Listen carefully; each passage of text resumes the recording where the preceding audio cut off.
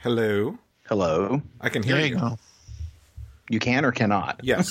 It was the weirdest thing. I could hear it. I could hear the sound in my headphones, but clearly you guys couldn't hear me. Well, on the bright side of things, it seems like we've lost Wayne. So, Awesome. mission accomplished, Aaron. Skype has improved our experience. Would you like to add Wayne to the call? No. Well, now that I have a choice, Yeah. Well, if there's a choice about it, there's Wayne. where's Wayne? It's right there. I was waiting for the call to start again, and I looked up, and the button was green to rejoin. Huh? So it was a Wayne issue. Wow. Yeah, it never rang. Sure. I said it never rang, like there was never a new call. It can't Wayne all the time. I love it. Uh, I love it. It's something he would say. I love it. I actually have a meme that I post sometimes that is, it's sprinkling and it says Little Wayne, and then in the bottom there's it's like pouring a downpour, a hurricane, and it says a lot of Wayne. So yeah, I would probably say that. Now I just feel dirty. when it wanes, it pours. Missing all the good stuff on the show. Now, Yeah. from now on, for the next hour and a half, no funny. I think we need to Wayne ourselves away from this. Well, you guys ready? Yes.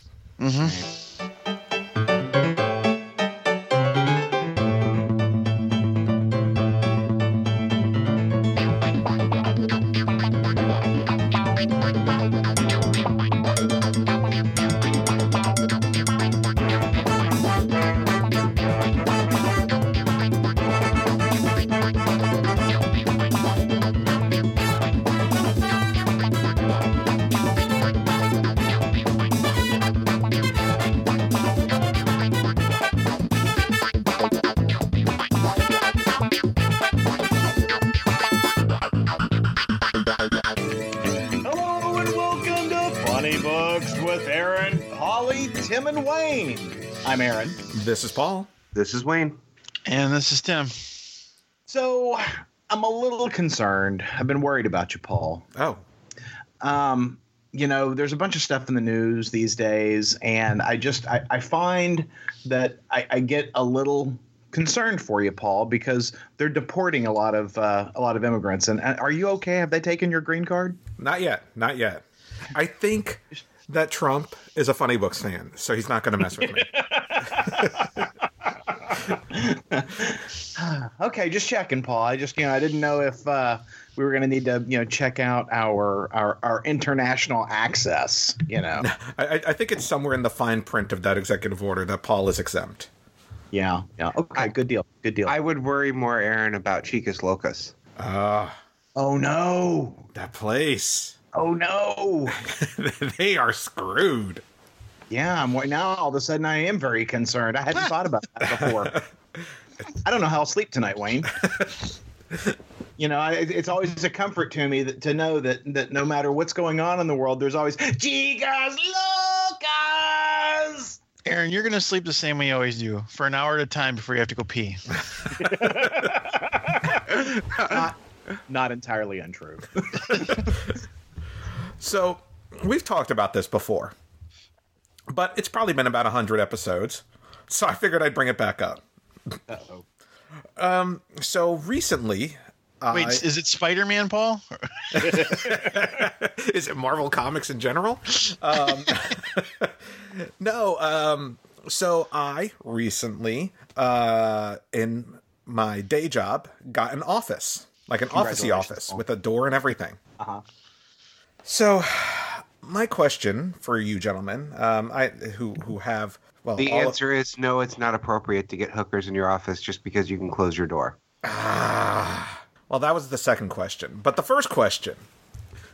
Wait. What if you're expensing it?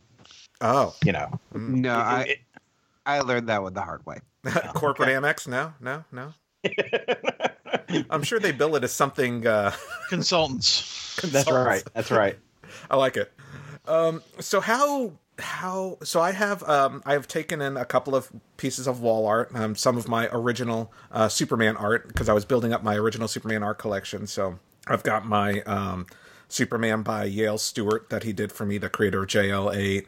I've got the piece that Cully Hamner did for me of New 52 Superman.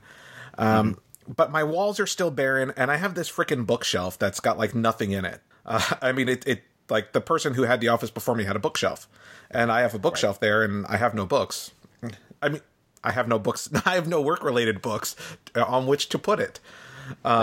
So my question for you, gentlemen, is like, how geeky is appropriate for this office? What do you have in your office? Do you have anything geek-related in your office, Aaron?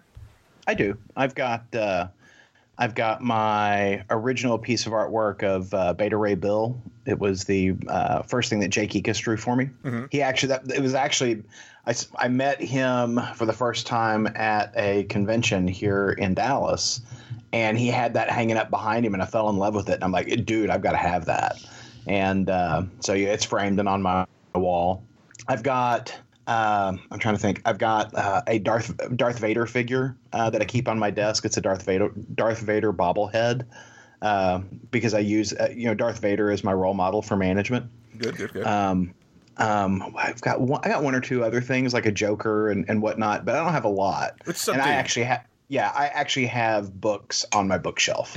Oh, and I do have a great big framed print of. It's a 17th century French painting, where when the art restorer who was restoring the painting was painting his own version of it, and so it's completely accurate except for the head, and the head is a dog. Yeah, so it's got a dog on a French general's body. But that's what I have. Awesome. Yeah, I can send you a picture of it. It's great. I love that thing. But anyway, that's what I've got in my office. My office is pretty tame. Yeah, so I've done different things over the years. My magnet collection has been with me for 3 jobs now. And I usually will have a metal filing cabinet. If I happen to have all wood filing cabinets, I'll find somewhere metal to have the magnet collection.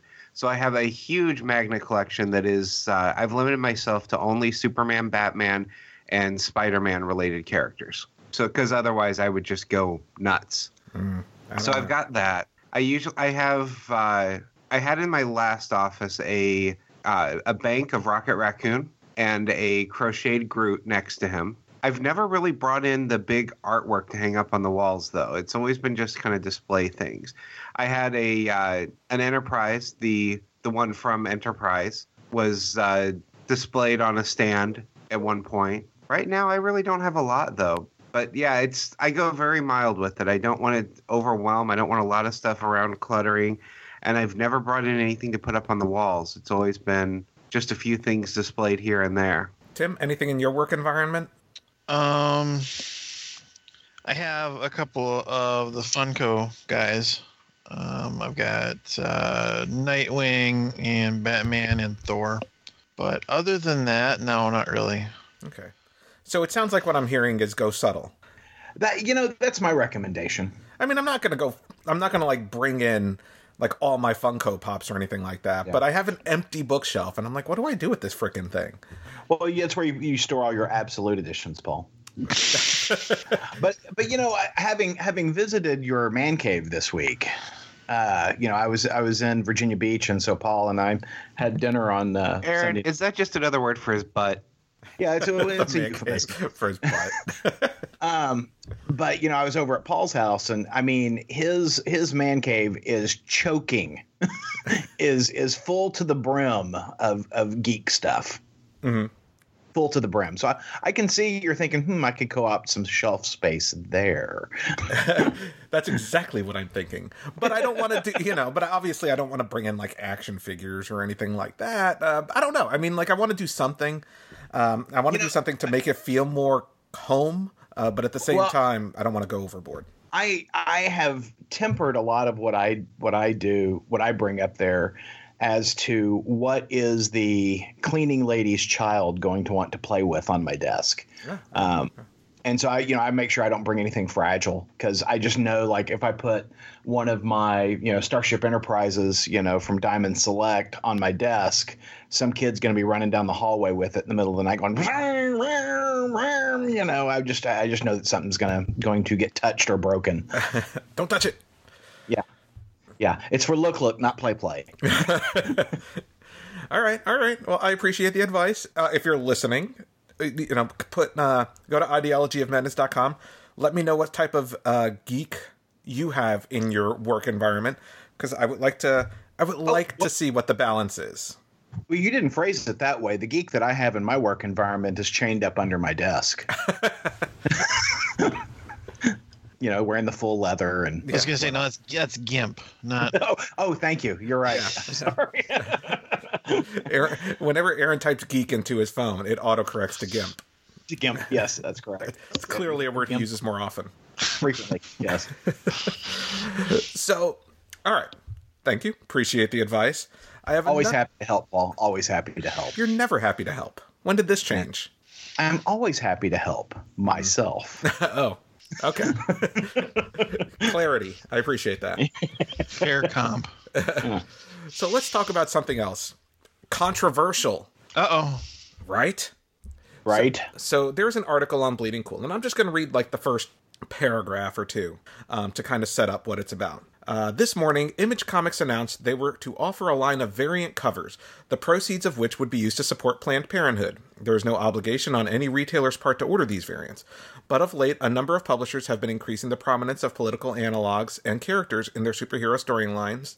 From MODOK and the Penguin portraying the words of Donald Trump, Captain America titles paralleling extreme political divides in society, and Hillary Clinton appearing on the cover of Faith. Phil Boyle of the Coliseum of Comics chain of stores in Florida, appears to have had enough and has expressed it in a strong message he sent to Bleeding Cool. He writes, "Publishers, get your politics out of my stores."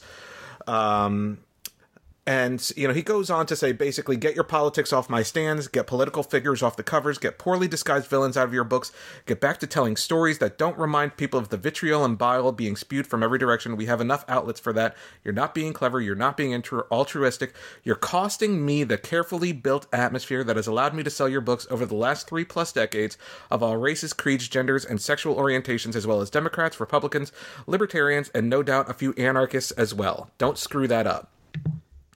Bravo. What? I see that I have differing opinions on this. Oh, no, I completely agree with them. I am so sick of the politics everywhere. I'm sick of it in comic books. This goes back even further than this, though. I remember an issue of Justice League where they made President Lex basically be George Bush, and Superman is having to deal with the fact that he's going to invade a country with no clear evidence. And I remember being so pissed off at that because it just utterly pulls me from the story.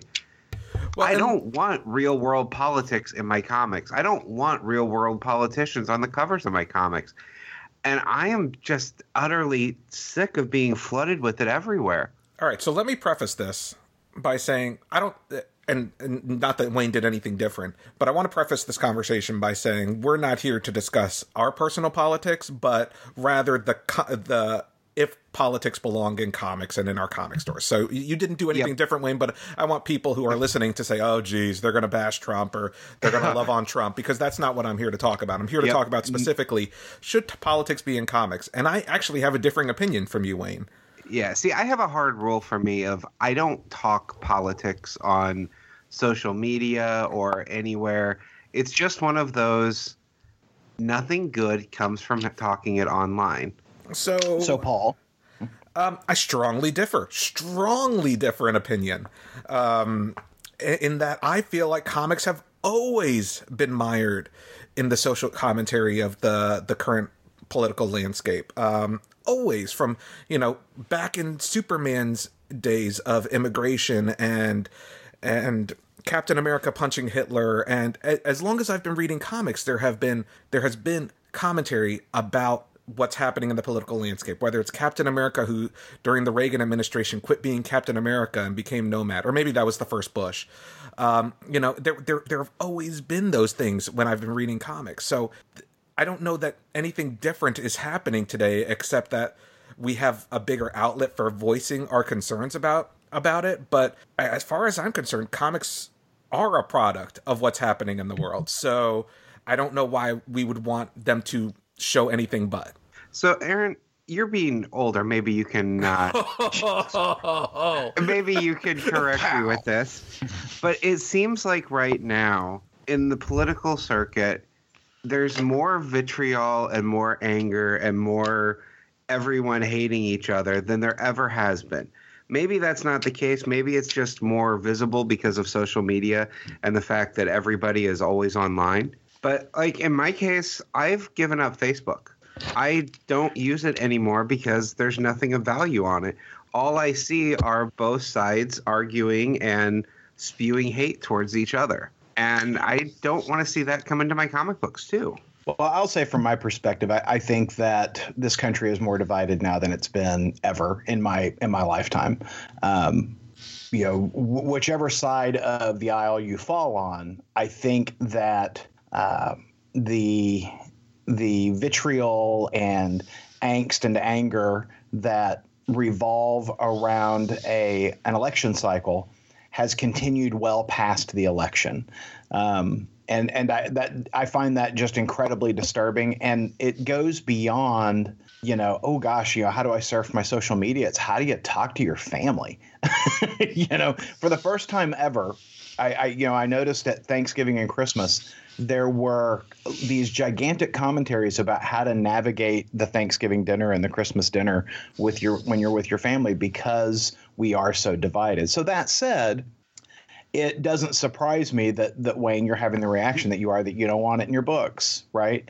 I will say I think that comics are at their most effective when they are commenting on society. Now, I'm not saying they need to have a special Hillary and Trump issue of the book, but when you have metaphors and analogs of things that are going on today, I think those stories are pretty damn effective. I'm not a fan of putting the elected official on the cover of Spider-Man. I was not a fan of putting Obama on the cover of that issue of Spider-Man. I don't have a problem, though, telling an analogous story with Lex Luthor as president, and it may be resonating with something that happened in a previous administration. I don't have a problem with that at all. There is a long history of politics in our comics. You look back to JFK appearing in not just one, but a couple of issues of Superman, and Superman going off on missions. Of course, we lived in a different world then. That was before 1968, when we killed all of our political figures. I do not have a problem with it. I will tell you, I prefer the straight on political commentary to appear in a book outside of my comics. So, for instance, I don't know that I would want to see – I can tell you right now, I would not want to see Superman commenting on something going on with the Trump administration and the opposition to the Trump administration. However, I wouldn't mind seeing a jam book, much like Love is Love, that was all about LGBTQ issues that came out around the holidays. I wouldn't mind seeing a one shot of something like that that's kind of its own thing, that's outside of continuity, that is artists and writers, speaking their mind. I think it's a great way to communicate ideas. The thing that I find so dang frustrating in the world that we're in right now is that no one's convincing anybody of anything. It's just who can shout louder. There is no true political discussion anymore. It is, I'm right, you're wrong, shut the hell up, I can talk louder than you, and the guy who talks loudest is the rightest, right? That's what I find frustrating, is that no one is being enlightened by any of this, whichever side you're on, and that frustrates the living hell out of me, because what's the point? If you can't win somebody to your side, what is the point of the discourse? Yeah, I agree with a lot of what you said there, Aaron. The what's the point if you're not going to win anyone, because you're not, especially online. The special books like you were describing, that's the perfect place to have something like that. Yeah. I I think my issue with that. So, do you remember that Lex Luthor and Superman issue I was referring to? Vaguely. My biggest issue with it was the lack of subtlety. I think if it were approached a little more subtle and didn't feel like I was being hit over the head by the politics hammer, then it wouldn't have been such a big deal. Yeah. That particular one, there was no subtlety at all. So, and Tim, I don't mean to cut you off if you want to say something in regard to this topic. But for me, yeah, I'm generally not a fan of real world figures in my comics. I feel it takes away from the fantasy element of the comic. So whether it's a president like Obama and he's shown in a positive light, because in New 52, New 52 books had Obama as the president. It wasn't an analog; it was Obama.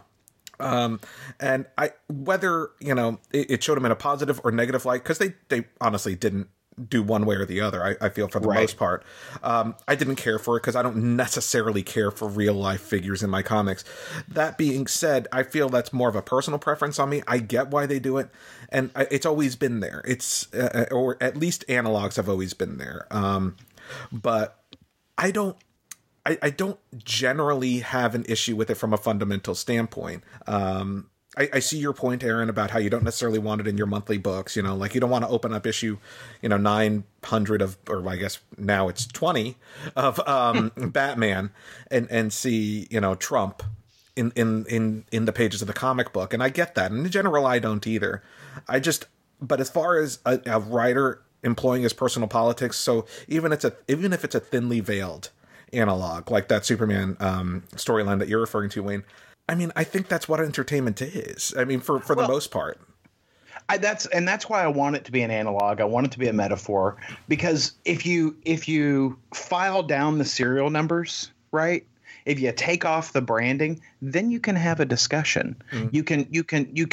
You can explore the ideas. Now, what I don't want to have is a whole, Oliver Stone sort of moment where they beat you over the head with, "This is a bad man. This is a bad man." I mean, if you watched any Oliver Stone movie, that's what it winds up being. Yeah. This is a bad man, right? But if you have a talented writer who can explore both sides of the issue, and like it or not, whatever side you of the aisle you fall on, the guy on the other side has a reason that he believes what he believes. And you can't convince people one way or the other until you understand both sides. And I welcome that kind of commentary in our comic books. What it requires is mature writers. I agree. Yeah, I guess that's one of my issues is when I see that this has been done in comics, I've never seen a writer do that. They'd be able to explore the other side of the issue. It's always been one-sided. Even when comics have tried to do something that wasn't actually related to political anything with the first Civil War, they thought that they were going to show both sides in the same light, and they couldn't even do that on a completely fictional story. I think that if you go back to the Marvel 1960s, specifically the X-Men, that wasn't a story about mutants. No, not at all. That was a story about different people and the struggles they went through.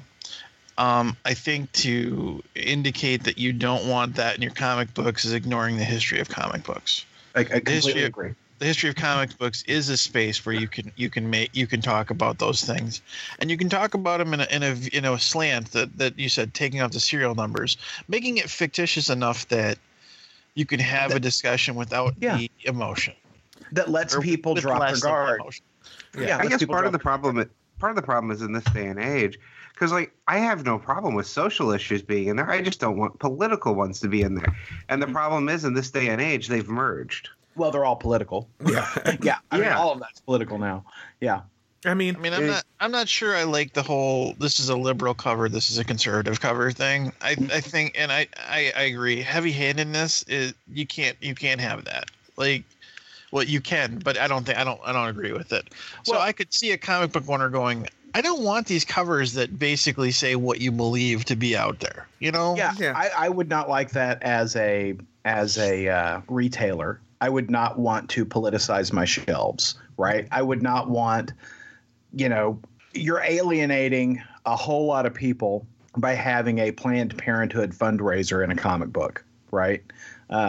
And I'm not coming down on either side of that. I'm just saying there is a segment of our community who's not going to buy that because they won't have one penny go towards Planned Parenthood. Just like if you're having an ACLU cover or a National Rifle Association cover. I mean, there is a segment of the community who's not going to buy that book. And as a retailer, why do I want to choose not to entertain all or most of my customers and just and segment my customers? But I wouldn't want that in my shop.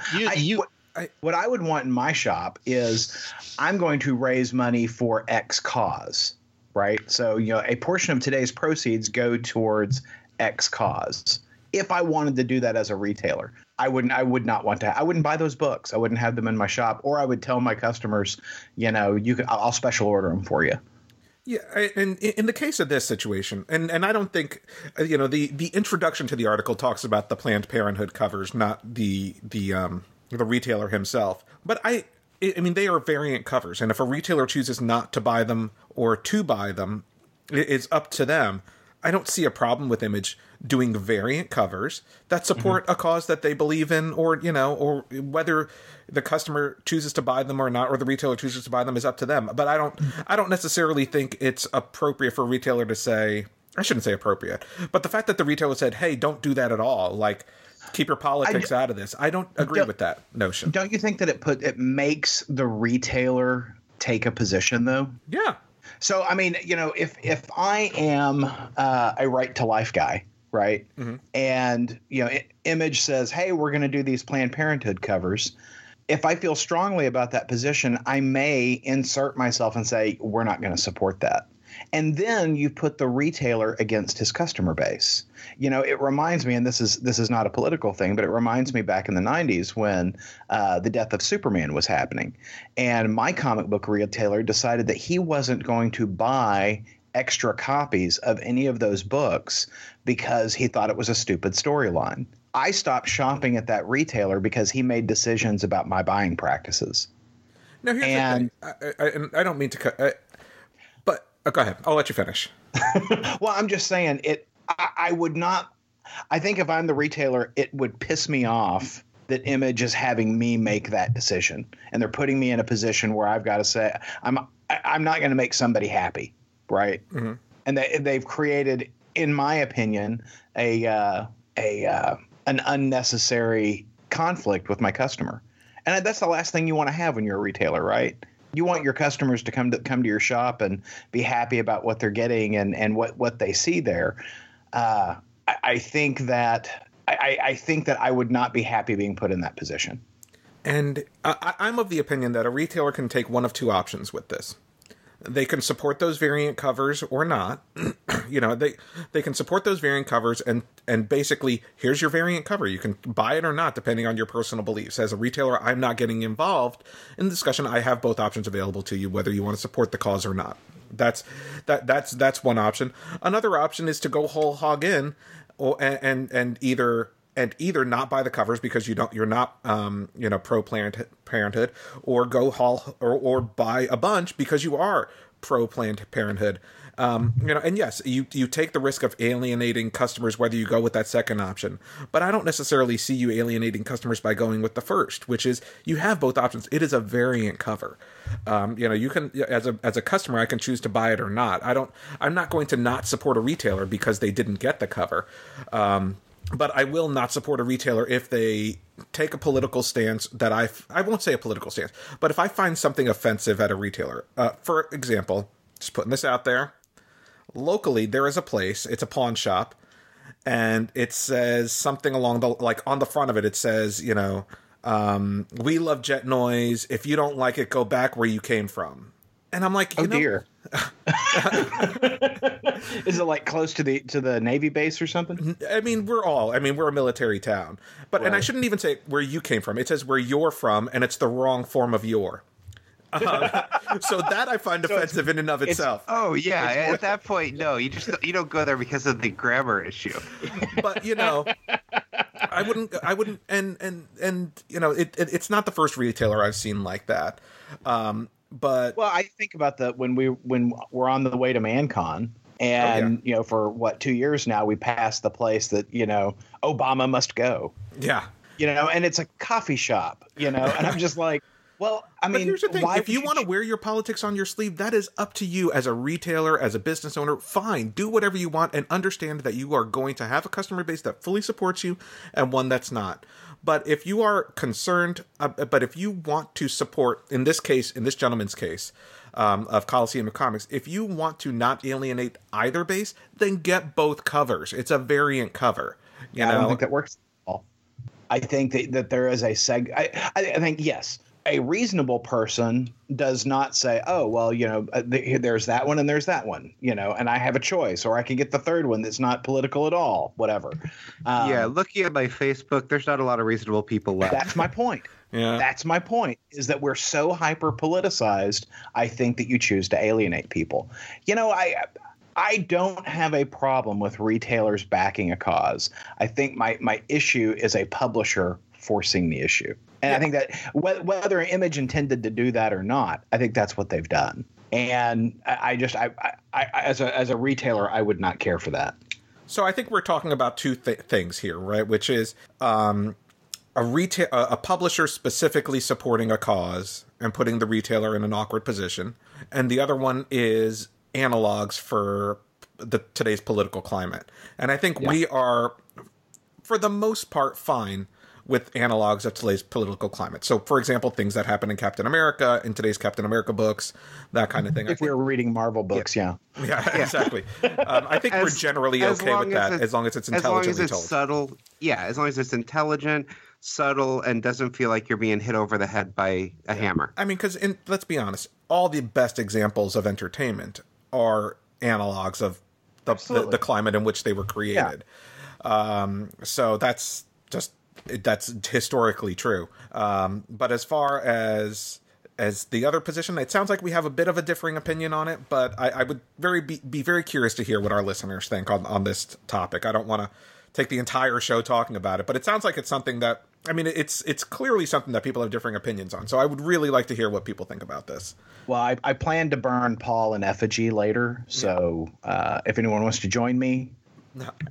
But we were already going to do that before this topic, so we're just piling on. We're piling on more kerosene. I'm from the Stab Paul party. Burn Paul, Stab Paul. We'll have alternating covers. You can get the Stab Paul cover or the Burn Paul cover, whichever one sells more. Judge you. Yeah, we will judge you by which one you pick. Yeah, that's right. And if you don't like it, go back where you're from. That's right. Y-O-U-R. Y-O-U-R. Oh, God. So let's go as far away from political commentary as possible and talk about the new CW TV show, Riverdale. So Riverdale is the new modern-day Archie series that has started on the CW to generally positive reviews. They have shown 2 episodes now. Wayne and I have only seen the first, but Wayne, I was very curious to hear your thoughts as to Riverdale. So as I'm watching it, the first thing I'm thinking is anyone that grew up on Archie comics and is expecting that is going to be really shell-shocked. Anyone like me whose first interest in Archie comics came from Afterlife with Archie probably found some things to enjoy in the show. It is a teen angst drama like you would expect on was it on CW? Yeah, it's like what you would expect on CW. But there were some things that I was truly shocked as I was watching it. The things that they actually allowed them to do with an Archie property, and I enjoyed it. I loved the hell more out than of I it. thought I would. I really loved it. And when we say, it's shell shocked, I mean the incestuous relationship with the Blossom twins is front and center in the first 30 seconds of the show. Archie is, well, not still, but Archie was banging his music teacher. Yeah. Archie is like a conflicted character. Like he's got Betty, Veronica, or the music teacher. And it is the only one he's slept with is the music teacher. So far. Oh, by the end of the show, he will have slept with all of them, I'm sure. And Jughead. Maybe. Then there was the scene with Moose and Kevin Keller. What's the character? Yes, where they're getting out of the car, walking down to the river, and Moose says, "Just because we're doing this, I ain't gay." And Kevin Keller looks at him and says, "Okay, well, just to be sure, what's the rules? Anything but kissing." Yeah, I mean, it's a very very modern storytelling, very adult, and I thought it was great. I really did. It's a murder mystery, so I think the comparisons to other CW shows like Gossip Girl or Dawson's Creek or things like that are obvious, but I find it a lot darker than any of those shows. Yes, definitely. I mean, I didn't watch Gossip Girl or Dawson's Creek or any of those, but it seems darker than any of the ads were for those. Yeah, it's certainly not only is it more adult, it's definitely a darker feeling show. There is more conflict in these characters. Nobody's all good. Nobody's all bad. There are personal problems. If anything, Archie, who is typically, as white bread as they come, is one of the most conflicted characters in the show. Yeah. One of the biggest changes, I think, was Betty is not rich. Or not Betty. Veronica is not rich. She was rich, but her father is going to jail for embezzlement, so they've lost everything. Yeah. That is a huge change. Yeah. I mean, the showrunner on the show is the same guy who writes Afterlife with Archie. So, he's done a lot of work for Archie over the years, I should say. But if you are a fan of Afterlife with Archie, I really think you would enjoy the hell out of this show. It's not a zombie show. Yet, but it is a murder mystery, front and center. That is, it's very much about that. There's a lot going on, and it incorporates a lot of the elements that people were shocked when they read Afterlife with Archie. So that first episode was great. I hope the second episode is just as good. I'm looking forward to giving it a shot. Well, I meant to record it this week and forgot all about it. But I did record the Expanse premiere this week for season 2. Ooh. And they did a nice 2-episode premiere. Mm-hmm. And what I liked about it, I get so irritated with double episode premieres because it's just 2 1-hour episodes, right? Yeah. Well, they edited this one all together, so it felt like a long movie. And it was so damn good, Paul. Right. It was so damn good. I just love The Expanse. It's so good. I still haven't given it a shot, but I do see the first season is available on Amazon Prime, so I'm looking forward to checking that one out too. It is awfully good. Now, Paul, I emailed you this week about a documentary I found. Yes. And so the documentary is called Hostage to the Devil. And it is about Malachi Martin. It's also pronounced Malachi, but I've always pronounced it Malachi anyway. I'm sorry. Who is a former Jesuit priest. Was a modern exorcist, and it's a documentary about his working in exorcisms throughout the 70s and into the 80s. And the creepiest damn documentary I've ever seen. And I watched all but like the last 20 minutes of it on Wednesday, and then I watched the last 20 minutes of it last night sitting out on the deck. And it's about midnight out on the deck. I'm having a cigar, drinking a glass of scotch. The action in the documentary is getting more and more creepy, and it reaches this high point, and all of a sudden Netflix freezes on this one frame, and the dogs explode off the back porch, freaking out at the fence. And I got to tell you, there was this moment like, oh shit. But everything was cool. There wasn't a demon in my backyard or anything. Well, you wouldn't know. This documentary, I mean, it doesn't matter what you think about, exorcisms and religion and whatnot. If you are a horror fan, or particularly if you're somebody who is, trying to set a vibe in your horror RPG, highly recommend watching Hostage to the Devil. It streams on Netflix right now. And it just came out. It was released straight to Netflix. All right. So it's really very entertaining and thought-provoking and creepy as fuck. All right. I will check it out. Yeah. So I did check something else out this week, Aaron. Yes. For the cost of a shiny quarter. A shiny quarter. Well, really, it was a dirty quarter. And actually, if anything, it was a digital quarter because I bought it, but digitally. I was going to ask, which state quarter did you use, Paul? The state of SunTrust. So I bought The Walking Dead issue 163, the first chapter of Conquered, and I haven't read a Walking Dead comic in probably 63 issues, honestly. The reason I picked this up is because it was a quarter, and I was like, oh, great, that means it's going to be a new reader-friendly issue. They're going to bring in folks, this is the start of a new arc, blah, blah, blah, blah, blah, blah, blah. I didn't get any of that. Yeah, no, I would say this probably was not new reader friendly. Now, I'm absolutely current on the Walking Dead comic, and I would have thought that they would have made the more reader friendly issue the next issue, 164, because this one really does pick up at the end of the Whisper War, which is pretty damn badass. It was the preceding arc, and that they had been building up to this storyline for a while, but. Damn, no. I don't believe that this was new reader friendly at all. Yeah, I mean, now that's not to say it was bad or anything. I mean, in fact, it had some good scenes. Lots of zombie action, which hasn't. I don't know that that's all too frequent anymore in the pages of The Walking Dead. I think it's more about the characters than it is about the zombie action. But we had a ton of zombie action, zombie hordes slicing and dicing and shooting and stabbing and things like that. So maybe that's why this particular issue was chosen, because it reflected more zombies. But Rick's look has changed quite a bit from when the last time I read the book. And it's certainly different from it was in the TV show. So, it took me a little while before I realized that was Rick. Yeah.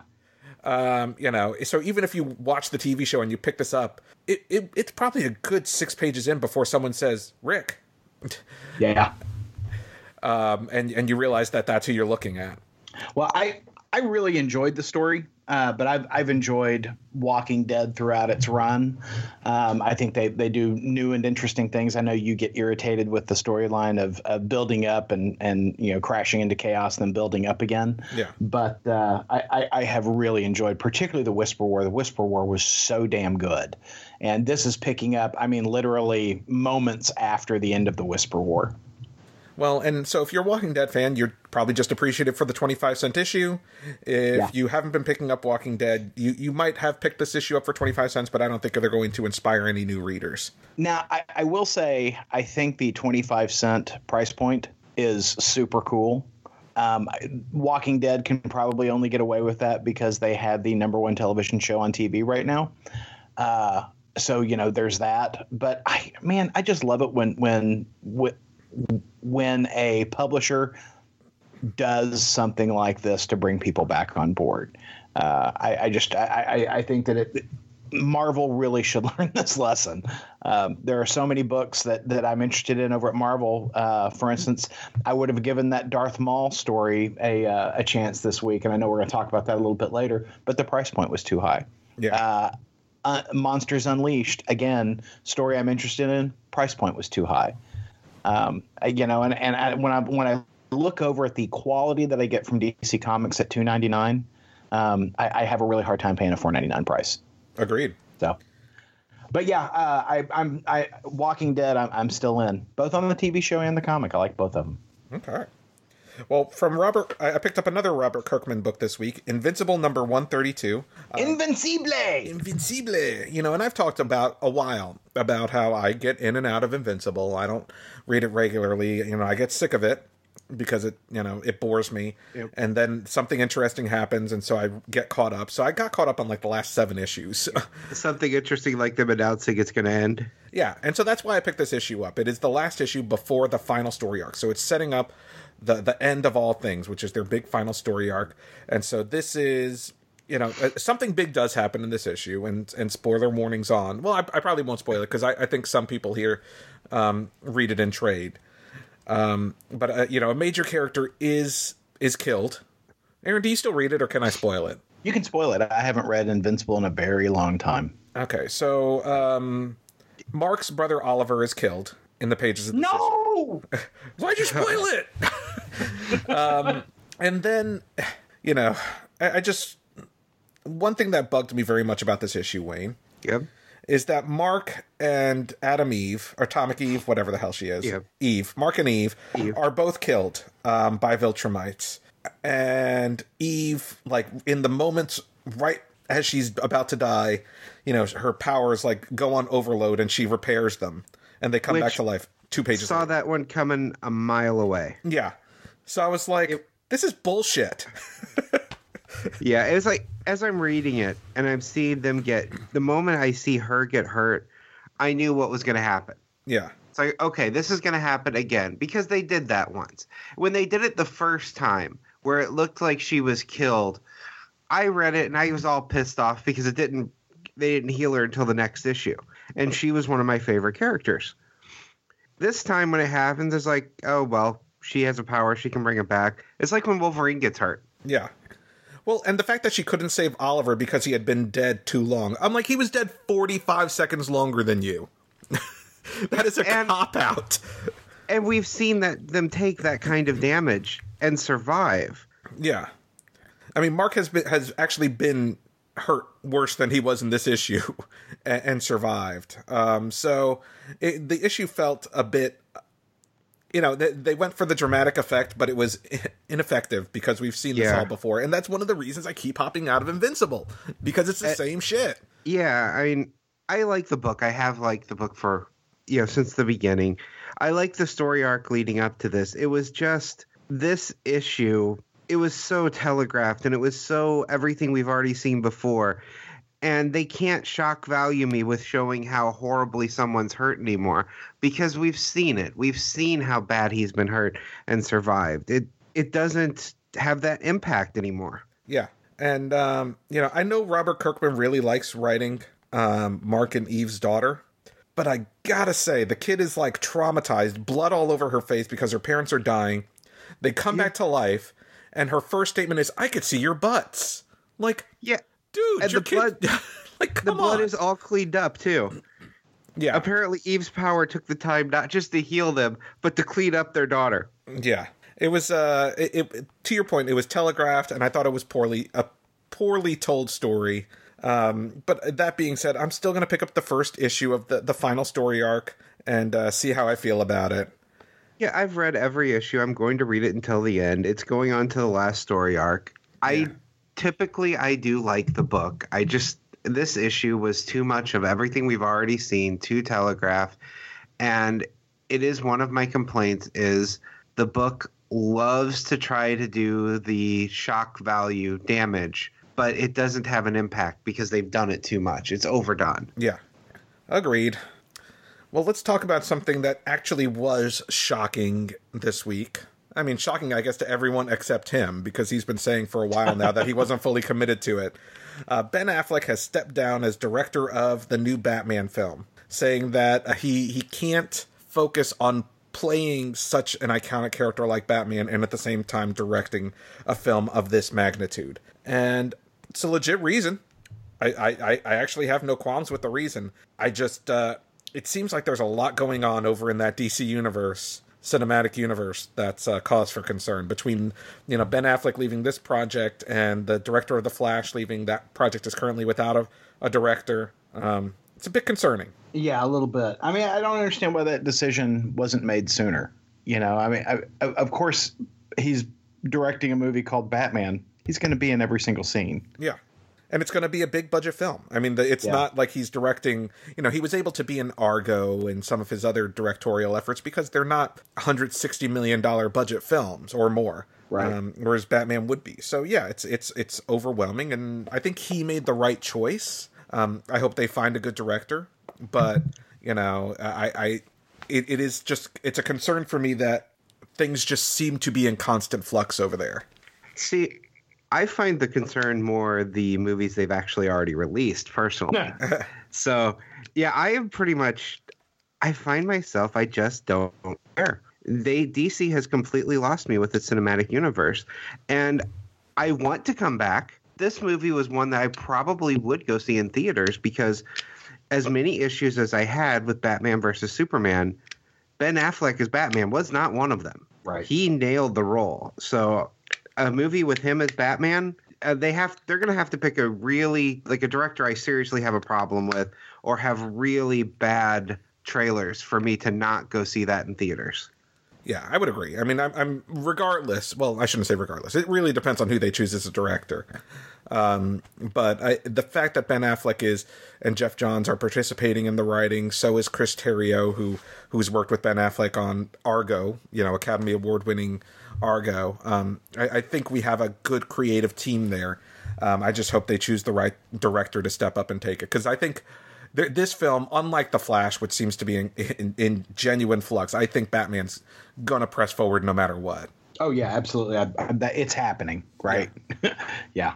And but they've got to do it soon. So I mean, they've got to find their director quick. Yeah, absolutely, because they don't really have they don't have something actively in front of cameras right now. Well, and that's what amazes me. I mean, Marvel has a slate of, anywhere between 2 and 3 films a year right now, and DC's having a hard time getting one out the door. Yeah, I mean, they've got the 2 this year, Wonder Woman and Justice League, but they have nothing filming right now, and that's got to be a concern for them. Yeah, I think so. That's one of the reasons they greenlit that Gotham City Sirens movie, because they knew they had actors in place, they had a director in place, they could get that moving quickly. Yeah, well, and Harley Quinn was your only hit from Suicide Squad. So yeah. So anyway, speaking of Batman, this week Batman number 16 came out from DC Comics, featuring I Am Bane, Part 1. I am Bane. I am Bane. Written by Tom King, art by David Finch, under a shitty ass cover by Tim Sale. Aaron, I mean, no, the David Finch cover was great, but that Tim Sale cover was another bad one. Yeah, I mean, you're just terrible. Just terrible. But I got to tell you, Paul, I love this book. I love this book. Go ahead. I'll let you finish. Well, I wasn't particularly wild about some of the artwork in the book. For instance, when you get all of the sidekicks together and they all look alike, even though they're not blood kin, irritates me. In fact, Damian just doesn't look like a child. He looks like a small adult. And that's one of the renderings that I just hate. I think that Damian should look, young. He should look like a child, and they just don't, he was not drawn that way. But I got to tell you, Paul, I am ready for a Bat Burger. Right? I loved that sequence, that entire scene in this book. It made the book. Yeah. It made the book. The Bat Burger fast food restaurant where you can get, a Bat Burger Deluxe, oversized. You can get a Batmite meal. You can get Night Wings, Robin Nuggets, a KG BLT. I want to see how far you can go. Keep going. Riddle me fish. Riddle me fish. Killer Croc Monsieur, Two-Face sandwich, and Ivy salad. It's not poison. Yeah. And you can jokerize your fries. Yeah. And watching Bruce Wayne order at the Bat Burger was hysterical. And watching him eat his burger with a knife and fork, and watching the Batwing guy, I forget his name, but he's like, is this a thing? Is this what he does? And they're like, yeah, orphan boy raised by a butler. I got a big kick out of that. I thought it was a great scene. I had some issues with the art, not just the portrayal of the 3 sidekicks. There's like that panel where Batman's leaping onto the roof, at Gotham Central, and his, they're trying to do this foreshortening thing, but it just makes him look like he's got a wildly longer left leg than right leg. Yeah. And I'm just like, God, this is just drawn so poorly. Well, and some of my issues, honestly, were more about the storytelling in the artwork. Bronze Tiger in the first sequence of the book saves Batman, but you don't get that impression. Like, a police officer has been, I guess, bribed or whatever, compromised by Bane to kill Batman. And when the sequence first starts, you just assume Bronze Tiger is attacking him. Then all of a sudden things are happening. And I'm like, what? Like, I had to go back and reread the scene to make sure it wasn't me. Yeah. And I think that was a poor storytelling choice, the way it was told. Agreed. It was very confusing, as was the sequence that you mentioned with the Bat Burger, where he's cutting it with the fork and knife. When they said, is that really how you eat a burger? I'm like, wait, what are we talking about here? And then I had to go back and, get that, you know, the line of sight was directly to this, and that's what they were focusing on, and that's what they were talking about. Well, and look at how that page is drawn, Paul. So just to demonstrate how poorly this is illustrated, Bruce Wayne is sitting down at the table, right? And then if you're following the panel, if you're looking at how it's drawn, he stands up to cut the burger. Yeah, that's what it looks like. Yeah. I mean, and it's like the artist is very immature. You know, he hasn't figured out how to draw certain things. And so instead of drawing it how he would actually do it, he crammed that in. And visually, the story was not well told. Yeah. And However, the Batburger sequence was just hysterical. Yeah. And not all the art was bad. I'm actually a David Finch fan. I just feel like some of the storytelling choices were a bit confusing. And I will say one thing about Tom King that I'm learning and I'm not a fan of, even though I enjoyed this issue, Aaron, is that he doesn't give anything time to breathe, which is, we're already dealing with Catwoman. After the events of last issue, it feels like it should be a year before we see Catwoman again to really make what happened in the last issue have any impact. Same with Bane 2 issues ago. 2 issues ago, Bane was like, I need Venom. And 2 issues later, he's in Gotham on his already taking revenge. And I'm like, but like, it seems like some time should pass between those stories. Well, and we know that not much time has passed because Gotham Girl hasn't even gotten one treatment yet with the Psycho Pirate, which was the whole reason they went and, you know, took Psycho Pirate from Bane to begin with, right? And I don't know if I just didn't catch it in the previous storyline with Bane, but the fact that you had to use Psycho Pirate to overcome the addiction to Venom was made much more clear in this book than in the previous storyline. I agree. Now, I don't think that it was David Finch. I don't know. I felt like David Finch had some help on this book because I think David Finch is a better artist than we see in this book, unless these pages were very rushed. Because there were some of the panels just seemed amateurish. Yeah, and perhaps that was it. Maybe it was a bit rushed. Yeah. It's not. I know we're being critical of this issue, but it's because with this creative team, we've come to expect more. And I will say the final page, even though totally a cop-out, like we totally know that what's happening is not what's happening. Oh, no, that's what happened, Paul. No, those guys are all dead. Oh, yeah, I'm sure. Red Hood's dead, Nightwing's dead, and Robin is dead. They're all dead, Paul. No, I'm pretty sure they're all dead. No. They can't draw that there if it's not true. Batman walks into the Batcave, and the bodies of Tim Drake. Tim Drake's already dead-ish. Of Damian Wayne, Dick Grayson, and Jason Todd are hanging in the Batcave with "I am Bane" spelled out in blood on them. But you kind of know those aren't the actual guys. No, those are them. Totally those are them. Yeah. Yeah. So I will continue with the storyline despite my qualms with this issue. I love the Batburger scene. The Batburger scene made the book. Yeah, absolutely. I do think Tom King's got a good handle on Batman. But I agree. I think some of it's happening really fast. I feel like there should have been more time for Batman to have started treatment with Gotham Girl than the 2 days since they got back from liberating Psycho Pirate. So just seems strange to me. Yeah. So one thing I do want to talk about is the back of the book, since this is the first DC book we're talking about today, which is the preview of the upcoming The Wildstorm from Warren Ellis. Uh-huh. And I will say, I picked up the Wildstorm books when they first came out, the Jim Lee, Image Comics Wildcats and Death Blow and Stormwatch and those kinds of books, and I didn't really care for them. But that's probably because, some of those guys were artists, not writers. Right. Right. And that story was a bit too complicated for their storytelling techniques. That sounds like a dick thing to say, but some of these guys just couldn't tell a story that complex. But Warren Ellis can. And I'm kind of looking forward to this book, Aaron. Really? I'm kind of going to give it a shot. I like Warren Ellis. I just don't like the Wildstorm characters. I don't either, but I feel like if anyone can make me like them, it would be him. And reading this stuff, I don't know did you read the little essay? No.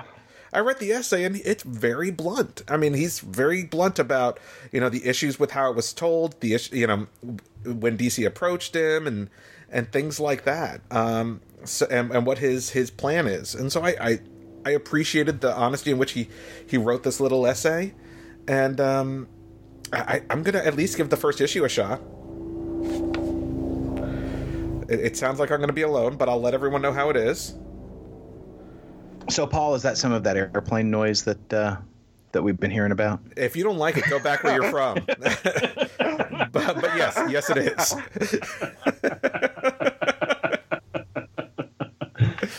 So, Superman the 16 out this week, concluding the Superman multiplicity storyline. Who all read this one? Me and Wayne. Yep. Me and Wayne. So, Wayne, tell me what you thought.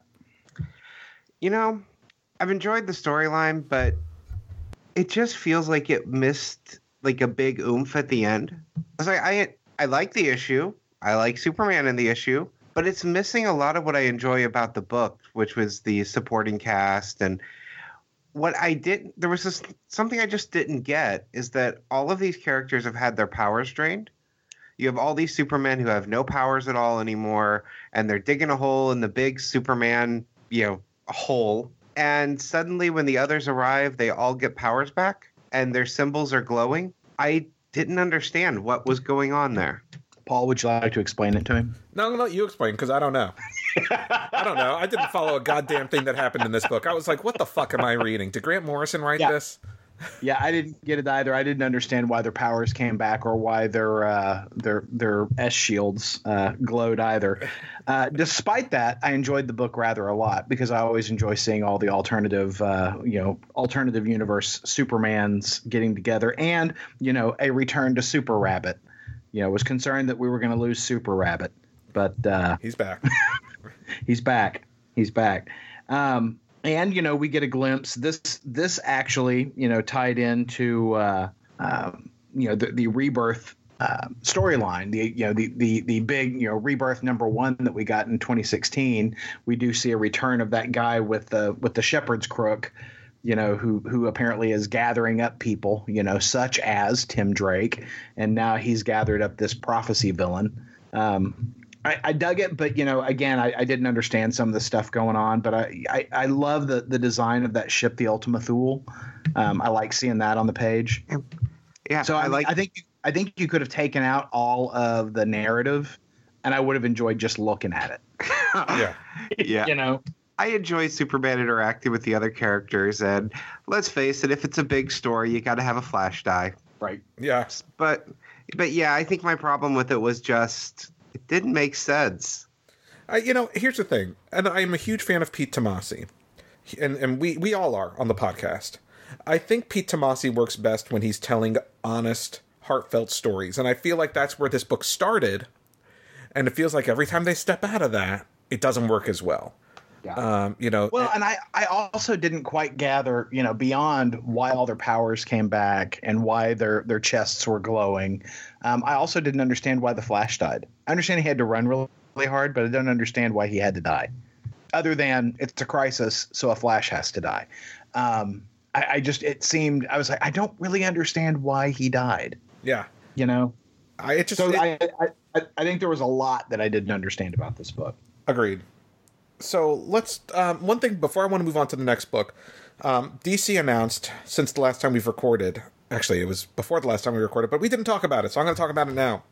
A book that I'm very excited about, Aaron. Very excited. It is written by Steve Orlando and Scott Snyder with art by Riley Rossmo, and it is Batman and the Shadow. And I am so on board. I hope it's good. I like Scott Snyder. I love Batman. I love The Shadow. I hope it's a good book.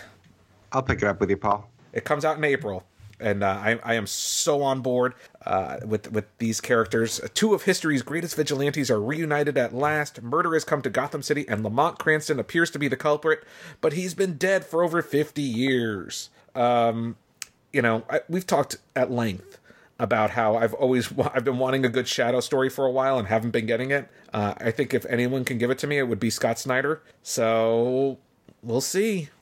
Wayne's on board. Scott Snyder is aching to give it to you, Paul. He is aching. Aching. He's been dreaming about it. He's going to give it to you hard. Give me some of that sweet shadow action. Well, on that creepy note, in your pants. So he knows what evil lurks in my heart. That's right. And in your pants. And in my pants.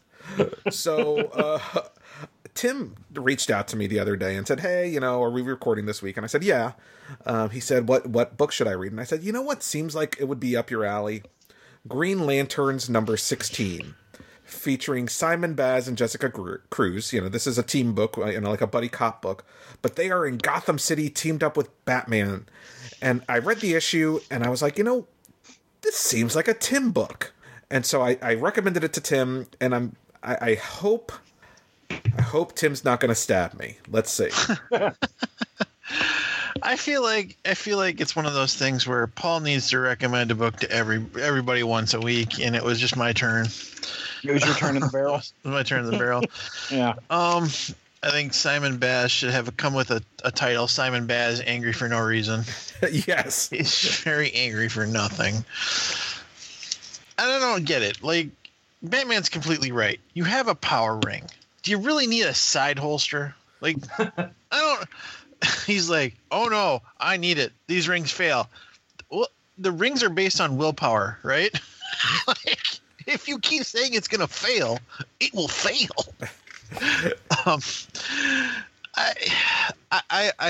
I'm a fan of Jessica Cruz. I like the art in this book, and what they're doing in this book, the story about people in Gotham becoming irrationally afraid, was very much what I thought Simon Baz said. He's like, because okay, so the story is Batman calls these two to Gotham City.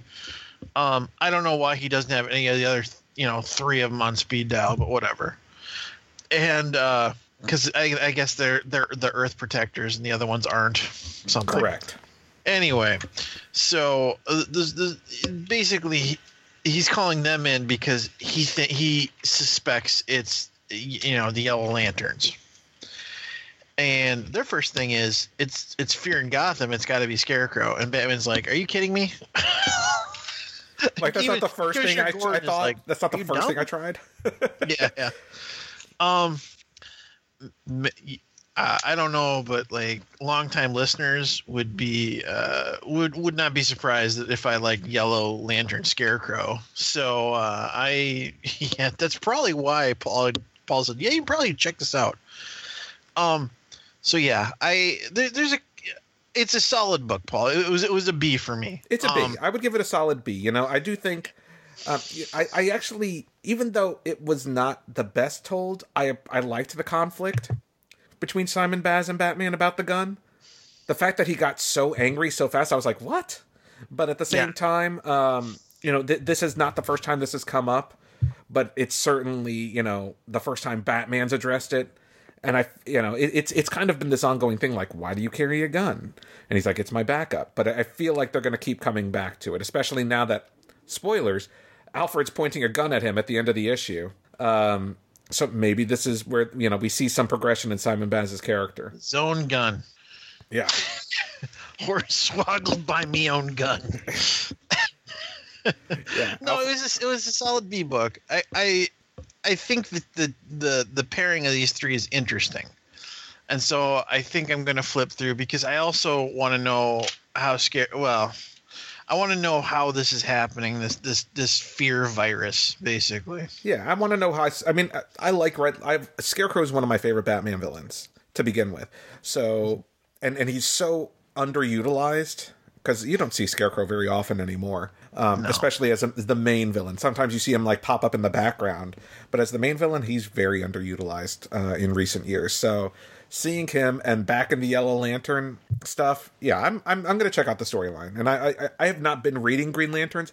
I picked it up just because of the cover, and so that's why I gave it a shot, and I'm on board for the storyline. Mm-hmm. I would agree. So Paul did not steer me wrong. I'm putting the Paul knife back for this week. Woo! So let's talk about another Green Lantern book that came out this week, Planet of the Apes and Green Lantern #1. From Boom Studios and DC Comics, written by Robbie Thompson and Justin Jordan, art by Barnaby Bagenda. Guys, Wayne, Aaron, what did you think? Aaron, I want your take first. I will start with my general take. I liked this book a great deal. I was very entertained by this book. I particularly enjoyed one of the reasons I don't read Green Lantern anymore is that it's all about internal fighting between the different spectrums of the rings, and that's actually commented on in the book. Where they make one of the lanterns says, I really miss when it wasn't always the spectrum fighting, and I'm like, yes, me too. If you could ditch all of those other spectrums, or at least not show them in every single issue, I'd be a lot happier.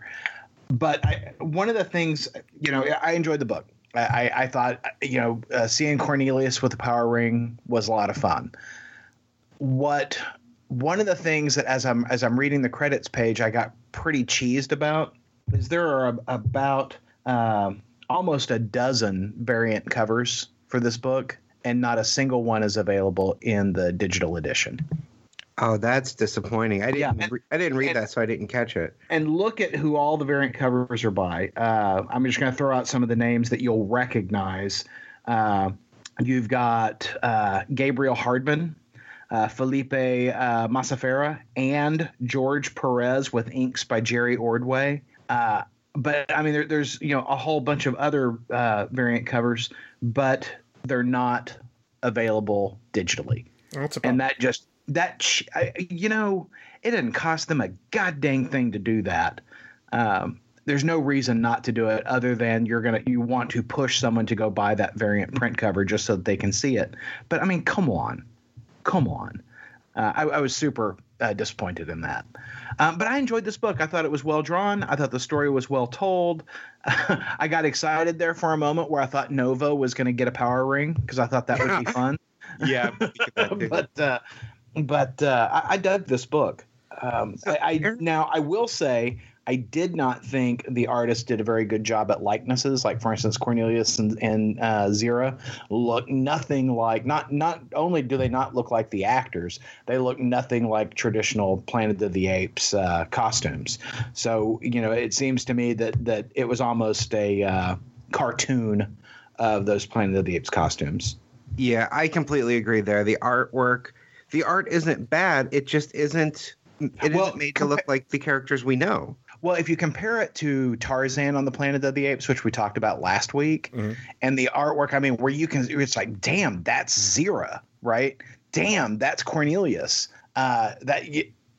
This artist isn't even trying to have them look like the actors. Yeah, I completely agree. And so as I was reading through this, there's a couple things that jumped out at me that I really enjoyed.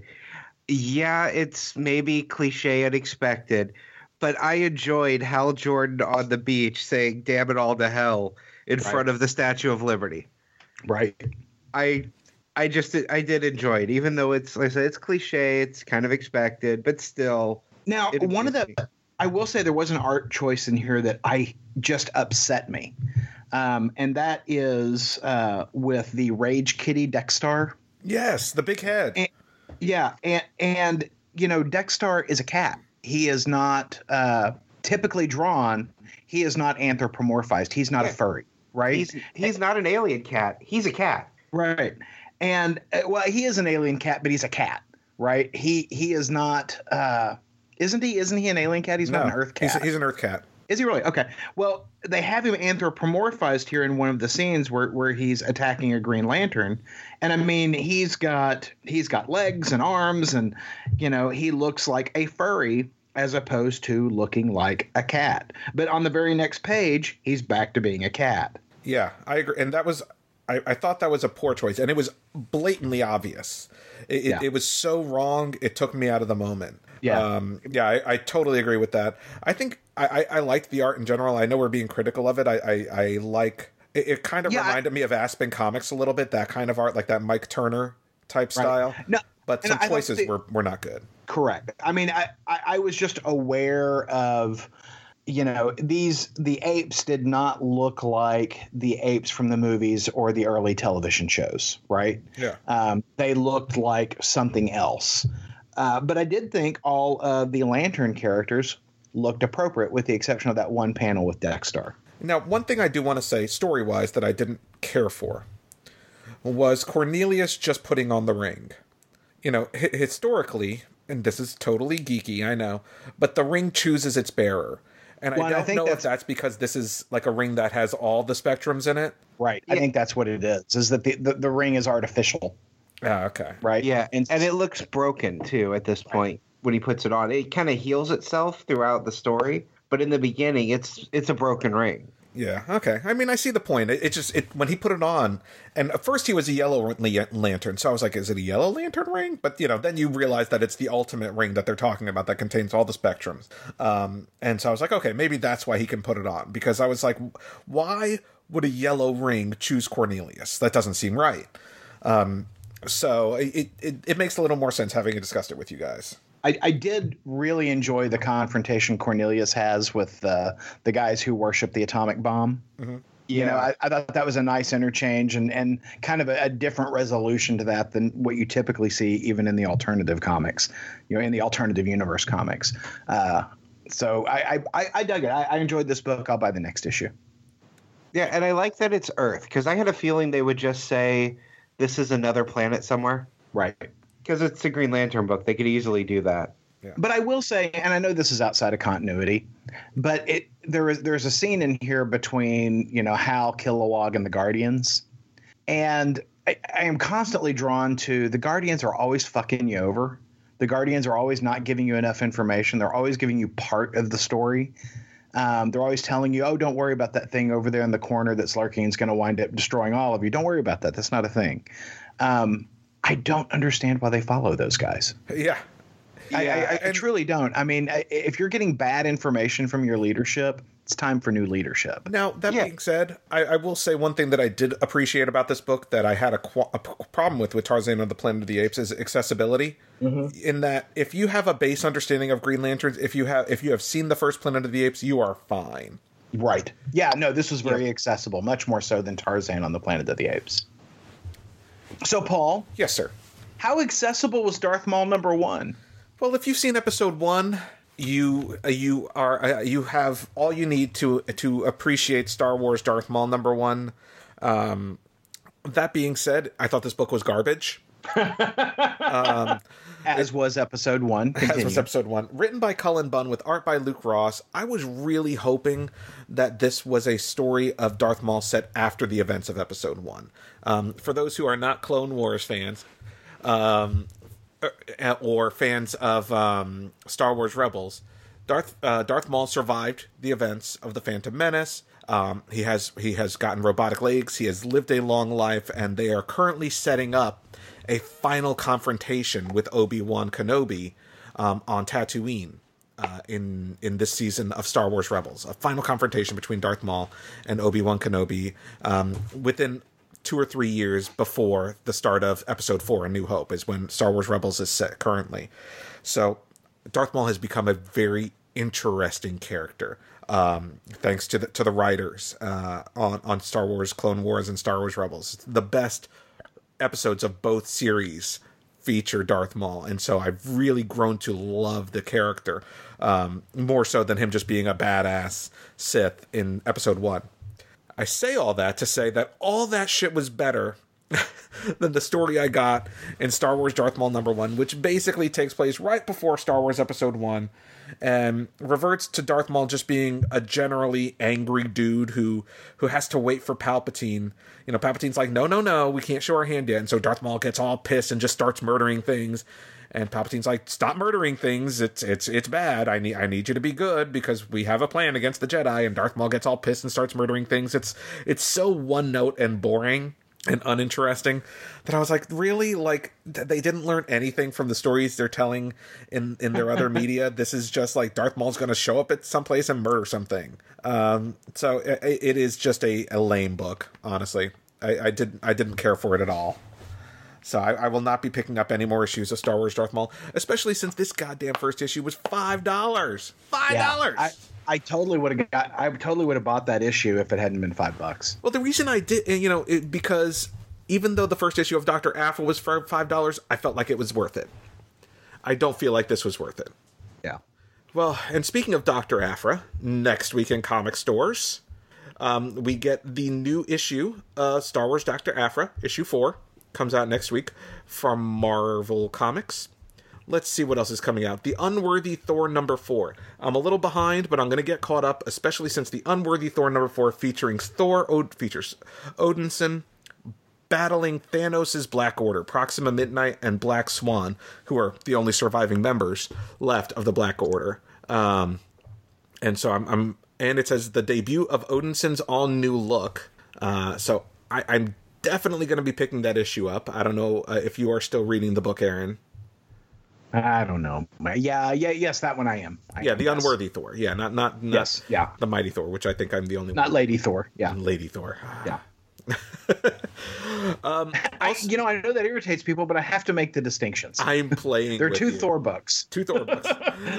Also from Marvel Comics is the trade paperback of Mark Millar's and Stuart Amonin's Empress, book 1.